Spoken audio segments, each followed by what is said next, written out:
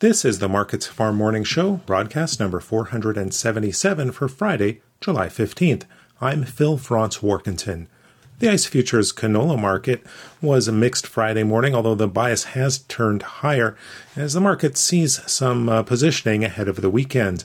Canola up $4.60 in the November contract, now at $848.20 per ton.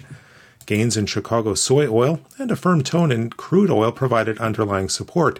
However, Malaysian palm oil was weaker overnight, while European rapeseed lacked any clear direction.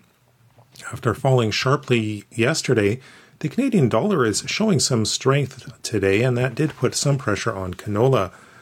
Crop conditions across the prairies are varied, with some areas dealing with excess moisture, while others are still on the dry side. Hot temperatures are in the forecast for most areas over the weekend.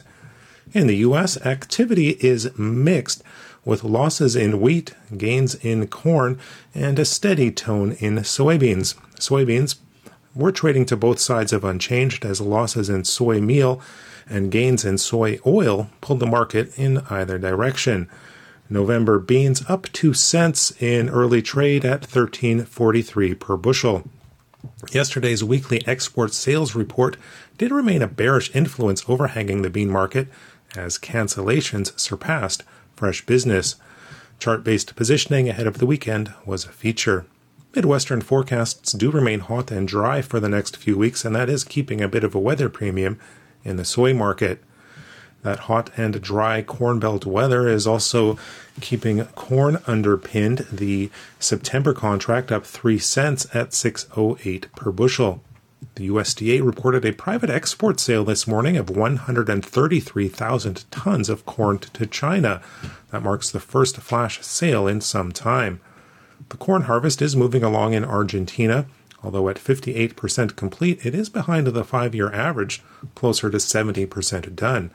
Early yield reports have been beating expectations.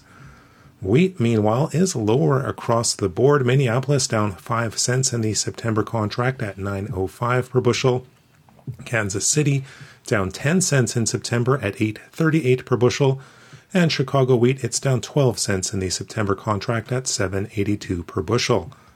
Talks between Russia and Turkey over allowing Ukrainian wheat exports through the Black Sea were reportedly making some progress, with the possibility of increased grain movement out of the war-torn country, accounting for some weakness in the wheat futures.